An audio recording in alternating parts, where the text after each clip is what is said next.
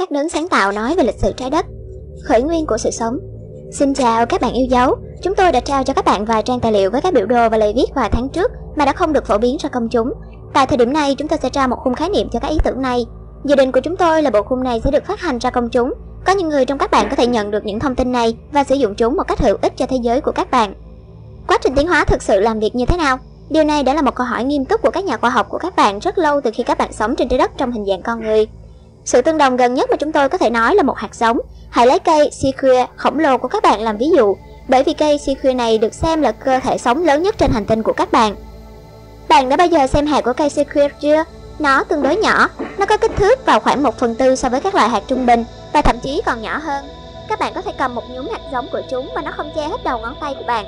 Tuy thế mà hàng trăm hay hàng nghìn năm sau, một trong các hạt giống nhỏ bé này có thể phát triển thành một thứ mà có thể sống sót qua sấm sét, cháy rừng, lũ lụt và thậm chí là tất cả mọi thứ trừ ra cái cưa máy của con người. Bây giờ, hãy đưa ý tưởng này vào vũ trụ. Đấng tạo hóa có phạm vi vô hạn và chứa đựng một sự đa dạng vô hạn bên trong bản thiết kế sự sống của Ngài và gieo giống bản thân nó ra khắp vũ trụ. Những gói ánh sáng nhỏ bé này mà đôi khi các bạn gọi là starship hay linh hồn là vô cùng nhỏ khi lần tiên tách ra từ nguồn gốc. Tuy thế mà chúng chứa đựng bên trong mình các mã và các bản thiết kế cho toàn bộ sự sáng tạo. Có một hơi hít vào một hơi thở ra của vũ trụ. Trong hơi thở ra, các starship cá thể, gọi là các linh hồn nếu các bạn thích, mạo hiểm tách ra khỏi thượng đế và hạ xuống các tầng thứ và các chiều kích của sự sáng tạo theo mọi cách cho đến tầm mức 1, gọi một cách đơn giản là tồn tại. Sự tồn tại từ bản thân nó trở nên rõ ràng là các nguyên tố và sự sắp xếp bản thân chúng và các mô hình hình học mà hình thành nên thế giới khoáng chất và thế giới của cái gọi là chất vô cơ. Tuy thế mà tất cả các vật thể đều có tư tưởng bởi vì các linh hồn được nhúng vào trong chúng trong bước đầu tiên của cuộc hành trình trở về với nguồn gốc, được gọi là hơi hít vào. Vì vậy với hơi thở ra, các hạt giống hạ xuống theo mọi cách đến các đơn vị cơ bản của vật chất, và với hơi hít vào, các hạt giống bắt đầu quá trình tiến hóa xoáy trong ốc của nó để trở về với nguồn cội. Trong trường hợp cây sequoia, hạt giống nảy mầm và một cây nhỏ xanh mọc ra từ vỏ của hạt giống. Trong trường hợp linh hồn, một tia sáng le lói của tư tưởng nhảy ra khi linh hồn hành trình từ mật độ 1 lên đến mật độ 2 và trở thành một sinh vật. Đó là thời điểm mà cấu hình của DNA được hình thành. Chúng tôi đã trao một bản thông tin về việc làm thế nào mà DNA được tạo ra từ một nguồn không phân chia. Bài học đó sẽ được đem đến cho công chúng ở thời điểm sau. Khi các linh hồn tiếp tục quá trình tiến hóa, nó di chuyển theo hình xoáy trung ốc từ mật độ 2 của thế giới thực vật lên đến mật độ 3 là thế giới động vật. Dạng sinh vật vật lý trước tiên được tạo ra từ bản thiết kế DNA và sau đó tư tưởng của các starship, linh hồn, tự nó gắn vào cơ thể sinh vật để trải nghiệm toàn bộ thế giới đó, hay còn gọi là mật độ đó. Trong những thế giới ở mật độ thấp, các sinh vật được phục hồi thông qua quá trình sinh và chết, nhưng các linh hồn chỉ đơn giản nhảy giữa các tầng thứ và tự thân nó trở lại dòng chảy của các sinh vật. Khi các linh hồn tiến hóa, các sinh vật ngày càng trở nên phức tạp hơn và bản thân linh hồn nguyên thủy nhận ra và thấy rõ bản thân nó ở tầm mức cao và cao hơn nữa. Cũng giống như cây sequoia, non trẻ bắt đầu phát triển thân, các rễ, các cành và các lá của nó. Cũng như thế, linh hồn non trẻ bắt đầu trải nghiệm nhiều tầng thứ của sự hiểu biết một cách đồng thời. Sinh mệnh non trẻ này bắt đầu trở nên hiểu biết hơn về bản thân nó, cả về cơ thể sinh vật và tư tưởng cao hơn mà tự trú trong cơ thể sinh vật đó. Trải nghiệm ở mật độ 4 là điều thấy được ở những người giác ngộ. Chúng tôi nói là giác ngộ để phân biệt với những người thường, là một dạng động vật ở chiều thứ 3. Những người giác ngộ là những thực thể biết suy nghĩ, lý luận với một tư tưởng được nhúng trong cơ thể sinh vật đó. Sau trải nghiệm ở mật độ 4, linh hồn tái sinh hoặc trực tiếp thăng lên dạng ánh sáng dạ quang, được gọi là thân thể ánh sáng ở chiều thứ 5. Khi linh hồn tiếp tục tiến hóa và các dạng phức tạp hơn, sinh mệnh thiên thể được biết đến như là cái thiên thần và tổng thiên thần, trở thành quê hương của tư tưởng linh hồn. Cuối cùng, linh hồn trở nên hiểu biết về bản thân nó như một đấng sáng tạo và hiểu theo mức vĩ mô, chính là bản thân trở nên một vũ trụ. Điều này giống như cây sequoia khổng lồ, giờ đây hầu như cao bằng các cây cha mẹ, với các cành phức tạp, các cành phụ và các sinh vật cư trú trong đó. Chúng tôi đã đơn giản hóa tối đa cuộc thảo luận của chúng ta nhằm mục đích giúp các bạn hiểu được một chút về khởi nguyên của sự sống và làm thế nào để tiến hóa trở về cội nguồn.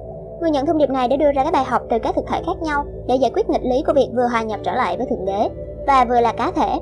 Chúng tôi sẽ đưa ra một số lưu ý về vấn đề này vào thời gian sau. Mặc dù bài học này là ngắn, các từ ngữ đơn thuần khởi động cho năng lượng và sự soi sáng được truyền đi cùng với chúng. Chúng tôi khuyên các bạn đơn giản thư giãn và cho phép sự hiểu biết đến với các bạn cùng với năng lượng của chúng tôi được gói trong mỗi bài học. Lịch sử trái đất theo các đấng sáng tạo. Phần 1. Xin chào các bạn yêu dấu. Hôm nay bắt đầu một loại bài đặc biệt.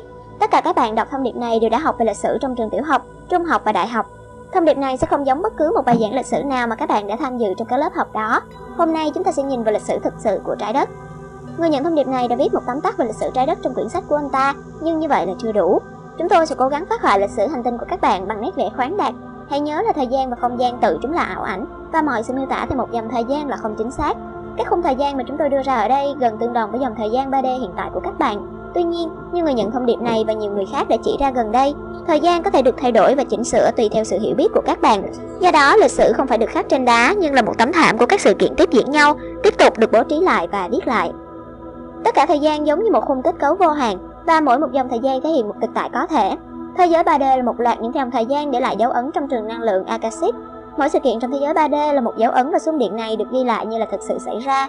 Tuy nhiên, một sự kiện mà đã thực sự xảy ra có thể được dịch chuyển vào một dòng thời gian khác và bạn có thể nhảy từ dòng thời gian này vào một dòng thời gian khác, kể cả đó là dòng thời gian của một cá nhân hay của một tập thể. Do đó, nếu bạn có mong muốn thay đổi lịch sử, bạn có thể đơn giản chọn một dòng thời gian khác trong khung kết cấu vô hạn và làm nó thành dòng thời gian mới của bạn. Trong ngành vật lý, các bạn gọi những thí nghiệm mới này với ý tưởng là 7 lượng tử. Trên đây là một sự tóm tắt, các bạn có thể bỏ qua. Bây giờ chúng tôi sẽ bắt đầu. Vũ trụ này mà các bạn nhận thấy khởi đầu khoảng 20 tỷ năm trước như là một điểm sáng trong tâm trí của Thượng Đế. Điểm sáng này nằm trong một điểm sáng lớn hơn, mà điểm sáng lớn hơn đó lại nằm trong một điểm sáng lớn hơn nữa, vân vân, cứ như vậy cho đến vô hạn. Có một khía cạnh của Thượng Đế đã luôn luôn tồn tại, mở rộng và thu hẹp với số lượng vô hạn lần. Tất cả đời sống lại đang tiếp tục mở rộng và co lại, rất giống với thiết bị mà các bạn nhìn xuyên qua bằng kính màu, kính bạc hoa. Trong một giai đoạn giãn nở sắp xỉ khoảng 4,5 tỷ năm trước, hành tinh của các bạn mà gọi là trái đất đã được hình thành từ bụi và khí ga, giống như tất cả các hành tinh mới hình thành khác. Nó gồm chủ yếu là hydro và một vài khí khác, không chứa các dạng sống mà các bạn đã biết. Thông qua quá trình tiến hóa này, Thượng Đế trong một giai đoạn giãn nở tự phân tách ra thành các đơn vị tư tưởng, mà sau đó trở thành các linh hồn. Những linh hồn khởi nguyên này được gọi là cái đấng sáng tạo, chính là cái mà chúng tôi biểu hiện trước các bạn. Chúng tôi là cái tia sáng khởi nguyên từ nguồn sáng vô hạn trong giai đoạn giãn nở này. Quá trình các hệ hóa của chúng tôi bắt đầu xấp xỉ 1 tỷ năm về trước và chúng tôi tiến tới để khám phá sự sáng tạo. Chúng tôi tìm thấy hàng triệu hành tinh trong giai đoạn phát triển đầu tiên của chúng, bao gồm cả hành tinh của các bạn. Và chúng tôi vẫn giữ dạng ánh sáng, mặc dù thực sự đối với các bạn chúng tôi trông giống như những vì sao lớn xanh, trắng, bởi vì mức độ rung động của chúng tôi rất lớn. So sánh với trạng thái rung động của hành tinh này, chúng tôi không thể trải nghiệm được cuộc sống một cách trực tiếp trong bất cứ hành tinh nào, nên chúng tôi dễ dàng vượt qua ánh sáng hay lơ lửng trên một khí quyển của các hành tinh này và quan sát các quá trình lý hóa xảy ra. Tại một thời điểm nào đó trong không gian và thời gian, chúng tôi quyết định nhúng một phần nhỏ của bản thân chúng tôi vào trong sự tiến hóa của thế giới nhằm trải nghiệm chúng một cách trực tiếp hơn. Để làm điều đó, chúng tôi tạo ra một nhóm vô số các mô hình năng lượng là tiền thân của cái mà các bạn gọi là phân tử DNA.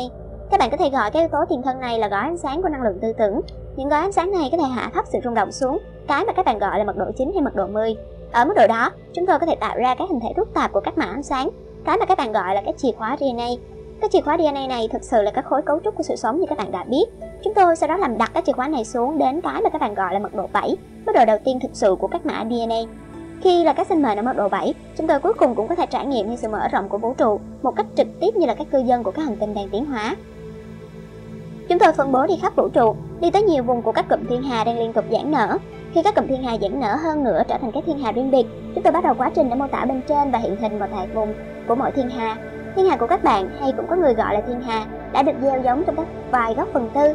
Góc phần tư của các bạn bắt đầu ở vùng gọi là Lyra hoặc Vera, thiên cầm hoặc là bạch minh. Đây là nơi mà dạng mật độ 7 xuất hiện đầu tiên, thông qua quá trình thao tác và biến đổi các mã DNA. Chúng tôi mất gần 900 triệu năm để hoàn thiện quá trình này, và trong vòng 100 triệu năm gần đây, chúng tôi có thể tạo ra các dạng sống trong tất cả các mật độ xuống đến mật độ 3. Quá trình phân tách là rất khó hiểu cho hầu hết các linh hồn trên trái đất. Sự tương đồng gần nhất mà chúng tôi có thể nói là sự phân chia tế bào. Mỗi một tế bào phân chia từ tế bào cha mẹ để trở nên một tế bào riêng biệt, cũng đầy năng lượng và khả năng sáng tạo giống tế bào cha mẹ, nếu không muốn nói là nhiều hơn. Mỗi một sinh mệnh 3D, 4D, 5D, 6D và 7D mà đã phân tách từ cha mẹ và trung tâm mật độ của 12 của chúng tôi trở nên một sinh mệnh độc lập hay một linh hồn trọn vẹn và hoàn chỉnh khi nó tăng trưởng và tiến hóa qua thời gian và không gian.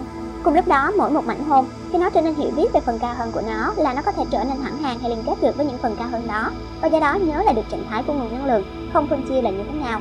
Cuối cùng, mỗi một mảnh hồn của bản thân chúng tôi được kết nối mật thiết với phần lõi trung tâm của chúng tôi, và phần lõi trung tâm của chúng tôi lại được liên kết mật thiết với Thượng Đế, nguồn vô hạn và không phân chia.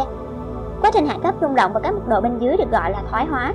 Một phần của Thượng Đế, tức là chúng tôi, trở nên ngày càng phân tách và mở rộng ra bên ngoài và các mật độ thấp hơn và thấp hơn nữa. Chính xác là ngày càng trở nên đậm đặc cho đến khi đạt được mức độ tồn tại đơn giản nhất. Nói một cách khác, một phần của bản thân chúng tôi mở rộng ra bên ngoài theo mọi cách cho đến mức độ hiểu biết căn bản thuần túy nhất, hay mật độ 1. Đây là mật độ của cái mà các bạn gọi là sự tồn tại vô cơ. Sự biểu hiện duy nhất, đơn giản nhất của điều đó là nguyên tố hydrogen. Ngay khi nguyên tố hydrogen được thấm với tư tưởng thì quá trình tiến hóa bắt đầu.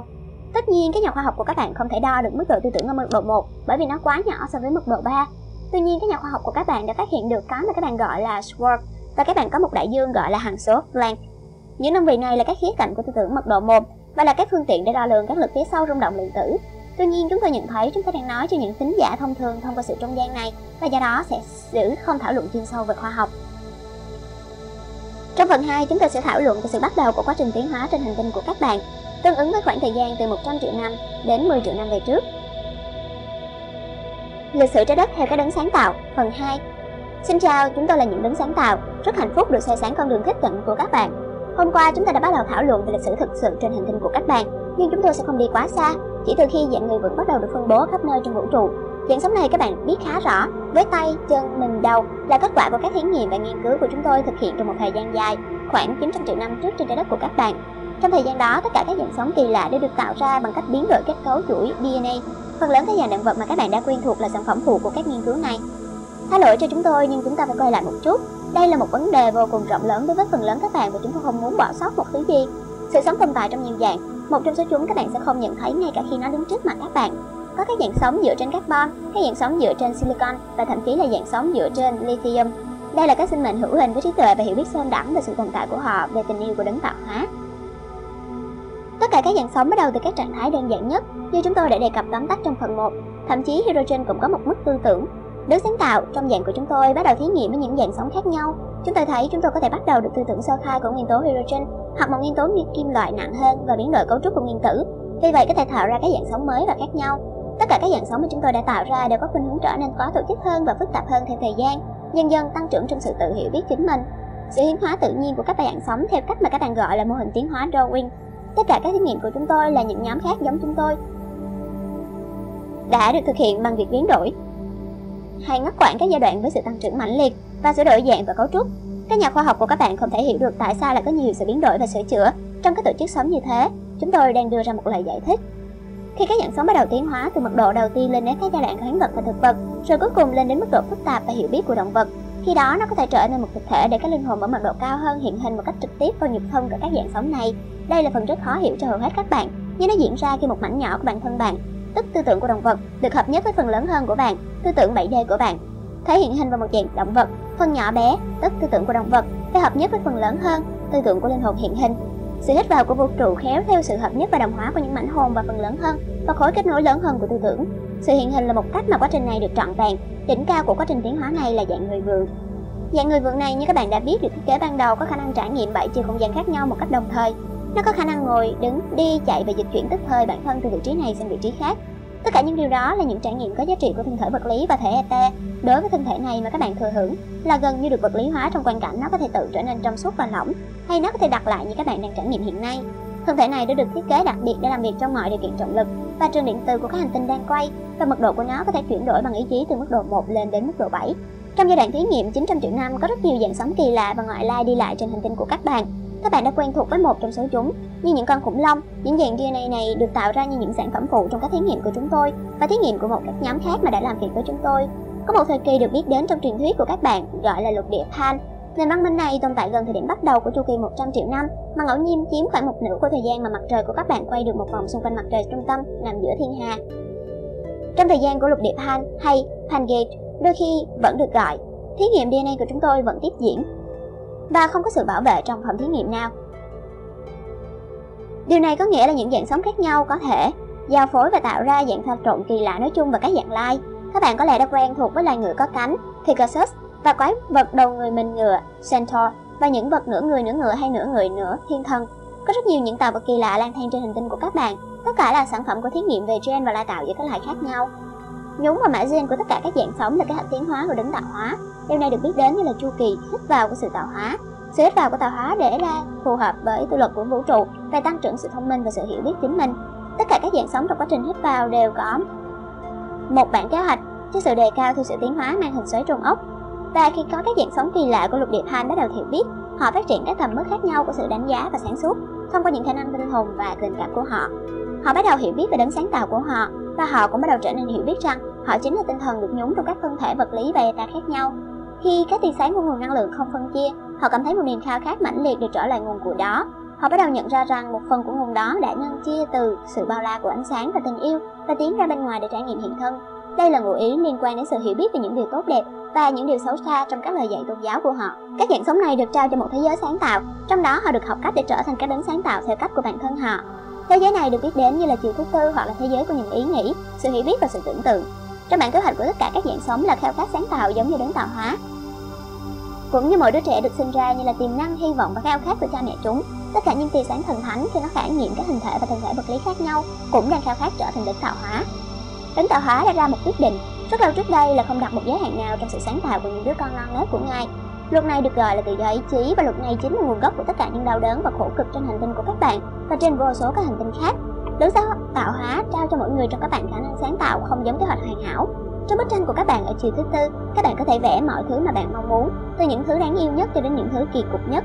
Đấng tạo hóa muốn trải nghiệm tất cả những ý tưởng có thể tưởng tượng được và ngắm chúng thể hiện trong bức tranh của sự tưởng tượng.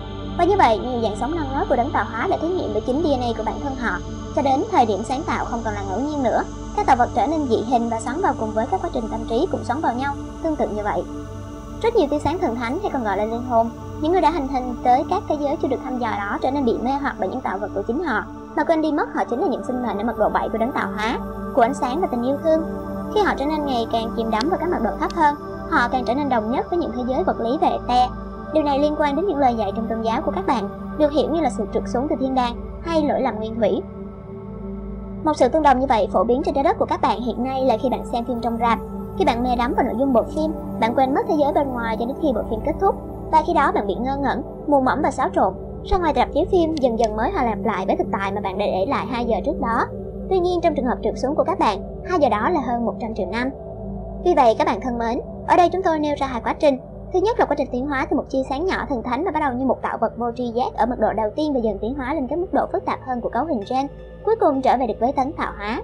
Cùng lúc đó chúng ta có quá trình thoái hóa, trong đó những linh hồn phân tách ra từ đấng tạo hóa như những sinh mệnh ánh sáng ở mức độ 12 và dần dần hạ thấp rung động của họ xuống đến mức độ 7. Khi đó họ lấy hình dạng của những sinh mệnh phát sáng. Đó là thời điểm mà họ phân tách hơn nữa thông qua quá trình hiện hình, đến khi họ có thể trải nghiệm được tất cả các tầng thứ của sự tiến hóa, từ một hạt cát cho đến nguồn gốc mà từ đó họ đến. Trong phần tiếp theo của cuộc thảo luận này, chúng ta sẽ khảo sát quá trình tiến hóa và thoái hóa cuốn vào nhau như thế nào, và những linh hồn có tự do ý chí có khả năng tiếp nhập vào các tầng thứ hay chiều kích của sự sáng tạo và trải nghiệm tầng thứ đó hay các tầng thứ đó ra sao. Chúng ta cũng sẽ tiếp tục với lịch sử của trái đất, khảo sát nền văn minh mà đã xuất hiện rồi tàn lụi trên hành tinh của các bạn theo thời gian như thế nào, và chúng ta cũng sẽ khám phá ra các chủng tộc ngoài hành tinh khác nhau mà đã xuất hiện, xâm chiếm và ảnh hưởng đến các dạng sống đang tiến hóa trên trái đất. Lịch sử theo cái đấng sáng tạo, phần 3. Xin chào các bạn yêu dấu, chúng ta tiếp tục cuộc thảo luận về lịch sử trái đất. Chúng tôi hy vọng bạn có thể nắm được bài học ngày hôm qua. Đối với phần lớn các linh hồn trên trái đất, sẽ khá khó khăn cho một người có thể linh hội, bởi vì có nhiều dòng năng lượng đang đồng thời xảy ra, tiến hóa, thoái hóa và không thay đổi ở mọi tầng thứ. Hôm nay chúng ta thực sự thử tải xuống những sự kiện lịch sử theo dòng thời gian của các bạn. Như chúng tôi và những người nhận thông điệp này đã đề cập nhiều lần trước đây, thời gian là linh động, không khắc vào đá như cách nghĩ truyền thống của các bạn. Do đó, nhiều thứ mà chúng tôi ghi lại cho các bạn là đối tượng để thay đổi, mặc dù các sự kiện trong thế giới vật lý đều có dấu ấn akashic và tiếp tục tồn tại trong một thời gian quá khứ của các bạn. Các bạn là những tạo vật có khả năng thay đổi dòng thời gian của bạn sao cho tốt hơn, thích hợp hơn với sự tiến hóa của các bạn. Chúng tôi dự định chủ đề này sẽ được nói sâu hơn vào một lúc khác. Chúng tôi không thú vị với việc đưa ra sự phủ định trong thông điệp của chúng tôi vì chúng tôi muốn nó thật đơn giản như chính bản thân nó, mà không có sự sửa đổi hay dàn xếp gì. Tuy nhiên, nó có thể rất hữu dụng để chỉ ra rằng những ý tưởng và thể hiện ở đây sẽ lặp lại những điều mà đã được mang đến cho các bạn trong các truyền thuyết và những lời dạy trong tôn giáo. Và một số điều sẽ có vẻ như trái ngược với những lời dạy hay những tài liệu mà các bạn đã quen thuộc. Chúng tôi không ở đây để cải tạo bất kỳ một ai theo một lối suy nghĩ đặc biệt hay thuyết phục ai về bất cứ điều gì. Chúng tôi chỉ mong muốn các bạn giữ một tâm trí mở rộng đối với quan điểm của chúng tôi về sự sáng tạo. Có lẽ các bạn sẽ thấy rõ là chúng tôi có một sự am hiểu rộng rãi hơn bất cứ một thực thể nào đã từng viếng thăm trái đất của các bạn. Và chúng tôi coi đây là một sự phủ nhận khiêm tốn. Đã có 4 nền văn minh chính và rất nhiều nền văn minh phụ trên hành tinh của các bạn từ khi thí nghiệm vĩ đại được mở ra tại trái đất. 1. Pangea, 2. Lemuria, 3. Atlantis và 4. Hiện tại. Thêm nữa, có 2 sự kiện chính trong hệ mặt trời của các bạn mà tác động một cách đột ngột lên lịch sử của hành tinh các bạn. A. Sự phá hủy của hành tinh Marduk và B. Sự phá hủy bề mặt của sao Hỏa. Chúng tôi đang đơn giản hóa câu chuyện một cách đáng kể bởi vì có một số lượng khổng lồ các sự kiện khác nhau. Một số trong đó chúng tôi sẽ đi vào chi tiết. Những thông tin này gồm cả điều mà trong các tài liệu tôn giáo của các bạn gọi là cuộc nổi loạn của Lucifer, mà chúng tôi xem đây là cuộc xâm lăng của những người thuộc chòm sao Orion, hay sự pha loãng của những người thuộc chòm sao Alpha Draconis, bò sát, sự ngự trị của những người thuộc chòm sao Sirius, thời kỳ cựu kinh thánh và tiền cựu kinh thánh của các bạn, và sự xâm chiếm thầm lặng của những người thuộc chòm sao Zeta Reticulus, những người mặc áo xám. Các bạn hãy nhớ rằng đây chỉ là những sự pha loãng của chính các yếu tố ngoài hành tinh. Đã có rất nhiều những người khác như những từ khu vực của chòm sao Andromeda, nhiều tuần thứ và nhiều chiều kích khác nhau của các nhóm người từ tròm sao Pleiades, sao Kim, những người Arcturus, Antares và những người khác từ sao Bắc Cực, Alpha Centaurus và rất nhiều vùng khác. Thêm vào đó là sự trông nom quá trình phát triển của các bạn bởi hội đồng Iceland, The Great White Brotherhood, tạm dịch là những người anh em trắng vĩ đại, hội đồng của ánh sáng và các bộ phận của họ, Asta, Scholar Cross, vân vân, và các giáo chức liên hành tinh, Melchizedek, Metatron, Enoch, vân vân và một số tổ chức khác. Nhưng các bạn hãy nói, hãy thức tiếng với nó, hãy cùng bắt đầu